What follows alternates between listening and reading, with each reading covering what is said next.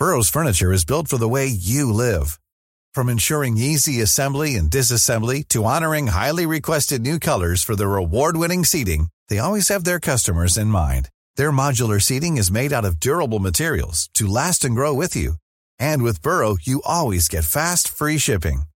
Get up to 60% off during Burrow's Memorial Day sale at burrow.com/ACAST. That's burrow.com/ACAST. burrow.com/ACAST. Do you know a student getting ready to go to college? Or are you looking at going back to school yourself? The Woodward Hines Education Foundation and the Get to College program help more Mississippians get to and through college to get certificates and degrees that lead to meaningful employment. They offer free college planning advice, including hands-on FAFSA completion assistance through in-person or virtual appointments. Visit gettocollege.org to learn more.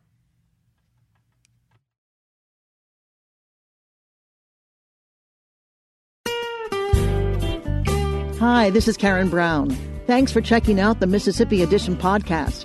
If you like what you hear, click subscribe, hit like, or leave us a comment if your app has that feature. Then find other MPB podcasts by searching MPB Think Radio on your favorite podcasting platform. Thanks.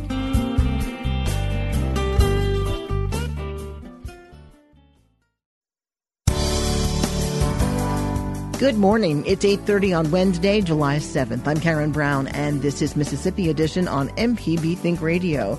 On today's show, State Health Officer Dr. Thomas Dobbs discusses the state of the COVID-19 pandemic. Then USM launches a digital archive of Civil War governor's letters.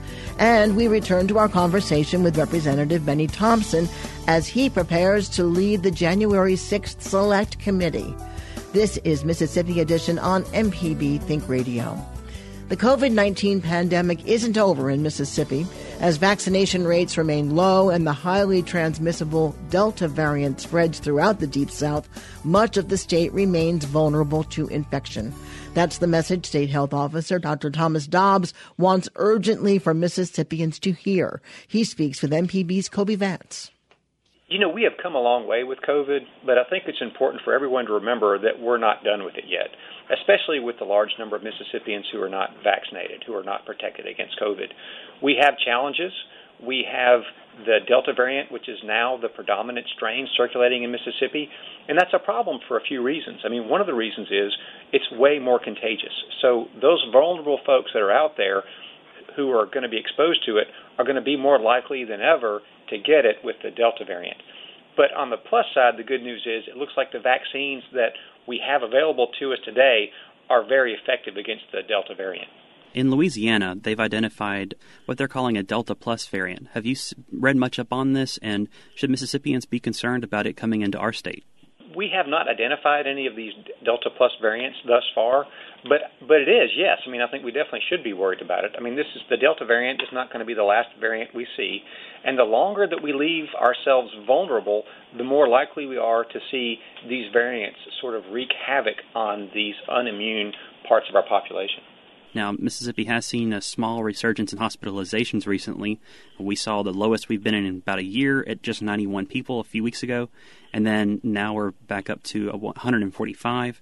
Do you think this is going to be part of an upwards trend? I think for sure this is a trend related to increasing cases from the Delta variant. I mean, this is something that we've been anticipating for a while. We have too many vulnerable people in Mississippi. We have too many who are non-immune, and now we have this highly contagious variant. You know, there's nothing different about COVID as far as making people sick and making people ill. There is one point I do want to make, though. You know, get vaccinated. We know that's the best way to protect yourself. But if you do get diagnosed with COVID, please talk to your doctor. And a lot of people are eligible for the antibody treatment, the monoclonal antibodies. They're, available throughout the state. They are effective at preventing hospitalization, and it looks like preventing death also. So vaccine is the main way to prevent COVID. But if you get it, and you have any medical issues whatsoever, or, if you get it at all, just talk to your doctor about the antibody treatment. If somebody does seek the antibody treatment, how soon should they try to get that? Immediately. Normally it's within 10 days of symptoms, but the sooner you take it after contracting COVID, the better off you are. we've seen higher transmission rates among these younger people that are unvaccinated, people below the age of 65. Those people are typically more resistant to the virus compared to somebody age 65 or immunocompromised Mississippians. Should they still be concerned about these variants? Oh, yeah, absolutely. I mean, we are seeing an increasing proportion of our hospitalizations and deaths in our middle-age tiers, right, our 40s and stuff. A lot of our deaths have been in 50-year-old folks. I mean, people are more vulnerable than they think they are. It's a common Mississippi fallacy where people think that, I'm tough, I can get over it. But, we're an obese state, right? We're overweight, we have chronic medical issues, we have high blood pressure, and these are people who are at high risk for bad outcomes. But it doesn't mean, even if you're healthy, though, you can still get COVID. Even if you're young and healthy, you can still have bad things happen. Or you're young and healthy, you can pass it on to other people who you love. So there's just so many reasons to let's just extinguish this stupid pandemic and don't be stubborn about it. Are there any groups or communities that you see as are at increased risk of coronavirus transmission still, especially as we see these coronavirus variants? Absolutely. There are some groups that I'm very worried about. Obviously, the folks who are unvaccinated. If you're 65 and you're unvaccinated or over, you desperately need to get vaccinated soon. We have about, a quarter of our 65 plus who haven't been vaccinated. If you're over 50, if you have high blood pressure, if you are overweight at all, you're at risk for bad outcomes. But there's another group that I think we need to be very thoughtful about. It's people who have weakened immune systems, people who have been on cancer treatment or maybe had a transplant or dialysis or on immune-suppressing drugs. A lot of people are on these medications. We know that they do not respond as well to the vaccine. That's something we're learning more and more. So if you are somebody who has a weakened immune system for one of these reasons or for another reason, we still do encourage you to be safe, to be cautious when you're out, wear a mask when you're in public, avoid large social gatherings, and even talk to your doctor about is it worth getting an antibody test and maybe even getting a third dose to boost your immunity. Last week, Dr. Anthony Fauci was speaking about Mississippi and said that because of Mississippi's low coronavirus vaccination rates, he would be concerned about coming to the state without wearing a mask in public, even though he's vaccinated. What are your thoughts on that comment, and what would you tell Mississippians who have already gotten the vaccine? Masks are a good adjunctive measure to prevent transmission. It just is. And still, personally, when I'm in an indoor setting, if I go to the store or a restaurant or something to pick up some food, I wear a mask because it is an added layer of protection. And we know that a lot of people walking around are not immunized. I certainly don't think that we need to go back to any sort of mandated mask situation. But I think for personal protection, it makes sense for people, especially with this Delta variant circulating, and especially if you are immunocompromised, to wear a mask. And there's nothing imprudent about wearing a mask, right, in public. And so, it's not a bad idea. Coronavirus is still here. Dr. Dobbs, is there anything else we might not have touched on that you just like to echo for Mississippians so they can understand, where the state is, what they need to be doing, and what the future of coronavirus transmission in the state could be? The last thing, the vaccines are very safe, they're effective, and they're widely available. So, one of the easiest things to do is go to vaccine.gov, and you can even select what vaccine you want. And they're readily available, walk-ins throughout the state. We're having them available in pretty much every county health department. So safe, effective, and widely available and free. So if you haven't gotten a vaccine yet, now's the time. State Health Officer Dr. Thomas Dobbs, thank you for talking with us today. Thank you. Coming up, a new project makes letters to Mississippi Civil War governors accessible to everyone. This is Mississippi Edition on MPB Think Radio. Did a contractor ever tell you the price of something and it sounds so high you think, maybe I'll try it myself? Some jobs just aren't that difficult, and yes, you can do it. If you want to find out how to do those things, listen to Fix It 101, podcast everywhere. This is Mississippi Edition. I'm Karen Brown. The University of Southern Mississippi's Civil War and Reconstruction Governors of Mississippi's project seeks to digitize a trove of more than 20,000 letters written to Mississippi governors during and after wartime. An initial catalog of about 2,000 documents is already available online. History professor Susanna Yoro leads the undertaking. What we did when we were transcribing and tagging documents, and the tagging is what creates the historical context, the annotation, we wanted to make sure people who were non-experts in the field could use this. It's all going to be freely available to the public, but if it isn't accessible, you've got 20,000 documents that nobody knows what to do with. And so we created these categories. So one category, for example, is places. One category is occupations and organizations. One category is just people. So if you're just interested in family history or certain individuals. One of the interesting categories that we created is social identifiers. So it's going to help us find the people who may not fit into the standard categories. People like military families, widows, African Americans, orphans. And so these categories, these identifiers, if you want to think about them that way, helps people use the collection. It just makes it more usable. Otherwise, it's a document dump. Let me tell you, I went through, I suppose, 15 letters or so from each of the featured categories right now. And I'll have to go back. I mean, talk about being drawn in and the differences between. I want to start with the military. There was one woman, Carolyn Ball, in 1861, wrote to Governor Pettus that her youngest son went off to war to be a drummer, and that her other children, I think there were 5 boys altogether, they were all older, they were fighting. She was okay with that, but she wanted the 17-year-old back, and she referred to him as a little boy, and she needed him at home. Yep. Now, what broke my heart and intrigued me was, I wonder if she ever got him home. We don't hear letters back from Governor Pettus or any other governor, so it makes me want to go try and research and find out what happened with this kid. That's what we're hoping. In some cases, we're featuring these in our blog posts that are going to be released starting this fall, where graduate students, undergrad students, even just members of the public can write for us and say, hey, I researched this story, and here's the backstory to fill in. There was another woman, Mary Stevenson, who asked the governor help her go to Florida because her husband, who was a soldier, asked her to come there. He needed her help. Right. And she said, I'm poor. Also, her vocabulary was limited. Her spelling was really deplorable in a sense. So obviously she was uneducated and she was poor, and she said, I need this help to get there. And if you help me get there, I will nurse the soldiers who are there. Right, which is not A, an uncommon letter, and B, that ability to hear from somebody who, again, you're not going to hear from her in traditional history works because she's not preserving her letters. She's not keeping a diary. These are the people who you won't normally hear from in 19th century America. This is some of the value of this collection. In the category of African Americans, it was interesting, disturbing in many senses. You had men writing, asking for the governor to bring somebody back from war who would be an overseer for the slaves who they referred to as Negroes. I think all of the letter writers referred to them as Negroes, and saying, there's no one to oversee them. That means they're going to go into town and cause havoc and be horrible and, take over the world kind of thing. Well, it was this fear among white Southerners, this constant fear of maybe a slave revolt, a slave uprising, something perhaps less minor. Enslaved peoples won't be working as effectively. But you see this again and again. And what we're looking forward to, we only have the first 2,000 documents up so far. But as we get into the later periods of the war and into Reconstruction, seeing more and more African-American actors within the collection and hearing from them. All right, the third category that's featured right now is disease and illness. And I did a little research. 2/3 of Confederate troops died not from being killed in battle, but of infection. Yes. 2/3 of soldiers. And it's North and South. Most Civil War soldiers, you're absolutely right.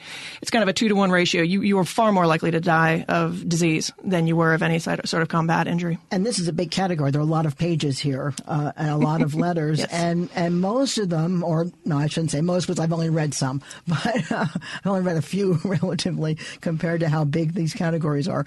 But a mother asking for her son to come home because he's sick, or one man who said, I've been sick, I'm not going to live through the winter if I can't go home, plus I need to take care of my plantation, and I promise I'll plant crops and then give them back to the government for soldiers.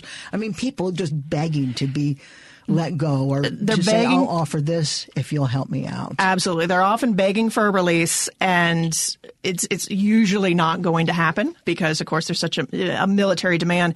But I think the other cool thing about the illness and disease category is that it also lets you see what's happening in Mississippi regardless of war. There were always these letters coming in of problems with illness and disease. So it makes the collection valuable to people who may not be historians, but may be interested in medical history, or there's a lot of appeals to the governor for a pardon, for example. This is who you appealed to. If you're interested interested in the law, if you're interested in criminal justice, I'm going to be interested to see if we can track who's writing into the governor for appeals. And again, how does this change? Which classes are being helped and which are not? Among the 20,000 documents, or actually you said how many It'll be pages? A little over 20,000 documents, probably over 50,000 pages. All right. What stands out to you? Is there an individual letter that you went, it just really left its mark on you? Two things. Probably the military families writing in saying, you've got to help us. Like, I can't, my husband went to war and the deal was the community was going to help take care of us and we are destitute. My husband's dead and I don't know what to do. Also, the documents that are starting to show and highlight African-American experiences through that process of emancipation. There's a great letter that comes in from a man named Lambert Moore, who was a businessman. And during the war, he had been enslaved. He hired himself out. He made some money, and he paid a portion of those earnings to the man who owned him. Well, right at the end of the war, there's a tax on your wartime earnings. And Lambert Moore hires some attorneys to write to the governor and say, look, I basically already paid a tax on my earnings. So you can ask the sheriff to remit this tax that he just took from me, or you can find out a way to compensate me for my period of being enslaved. And there's this great little note at the bottom of the back page of the document that just says remit, as in the governor basically said, give him back his money. We're not going to tackle this other massive issue that we are still dealing with today. Susanna Ural is a history professor at USM, and you can find the letters we've mentioned here, along with hundreds more, at cwrgm.org. Coming up, we return to our conversation with Representative Benny Thompson. This is Mississippi Edition on MPB Think Radio. Hello, I'm Dr. Nancy Lottridge Anderson, president of New Perspectives, a fee-only financial advising firm and co-host of Money Talks. For over 10 years, Money Talks has been answering your personal financial questions and sharing knowledge about money management. Money Talks can be heard Tuesdays at 9 a.m. on MPB Think Radio. Podcasts can be found on our website, money.mpbonline.org, or on your smart device's podcasting platform. This is Mississippi Edition on MPB Think Radio. I'm Karen Brown. On yesterday's show, Congressman Benny Thompson described the prolonged congressional skullduggery that landed him at the helm of the House Select Committee on the January 6th Capitol riot. Going forward, Thompson can expect even more squabbling and scrutiny from his colleagues, all while he leads an investigation that's complex enough on its own. Thompson's task is Herculean, if not Sisyphean, but he points to his experience as chair of the Homeland Security Committee as evidence he's the man for the job. Again, he speaks with MPB's Rob Lane. I can assure everyone in Mississippi as well as around the country, we will strictly have a fact-based investigation. We will have lawyers and professional investigators who do this for a living. And what they will do is bring back to our committee what they find. And I'm absolutely convinced that that will be an unbiased report based on the facts. But now, again, all of us who were there on January 6th, those of you who are listening to this interview, you saw with your own eyes what happened. It was horrible. We are the greatest democracy known to man. And for that to almost come to the point that our government was overthrown by people who call themselves patriots of all things, is totally unimaginable. And as long as I'm a member of Congress, and as long as I chair this select committee, I take great pride in making sure that the product we produce will guarantee that that will never, ever happen again. A lot of Republicans, including several prominent ones, feel as though the formation of the committee, even in and of itself, is partisan, that it's even a political stunt. Will that perception affect your demeanor or your decisions as chairman of it? Not at all. As I said, I have a reputation of being bipartisan in Washington. My committee is probably the most bipartisan committee there now. My ranking member and I worked out an agreement that gave Democrats and Republicans the same number of members on the commission. We gave subpoena power to both the chair and vice chair of the committee. We defined the scope based on what Minority Leader McCarthy said. And after we agreed to everything he asked for and put it in writing, what he asked for, when it got time to vote in the House of Representatives, he asked Republicans to vote against it. So you can't have it both ways. You can't ask people to do certain things and they do it, and then you vote against it. You leave us no choice but to come back and put a group together that's willing to work. And now you say, it's a partisan group. Give me a break. Representative McCarthy has yet to make recommendations for the final 5 committee members. Do you expect him to? Is there a timeline for that? And what's your game plan if he doesn't? Well, under the resolution passed by the House of Representatives, 8 members makes up a quorum. We have a quorum. We go forward. We would love to have his 5 recommendations as soon as possible.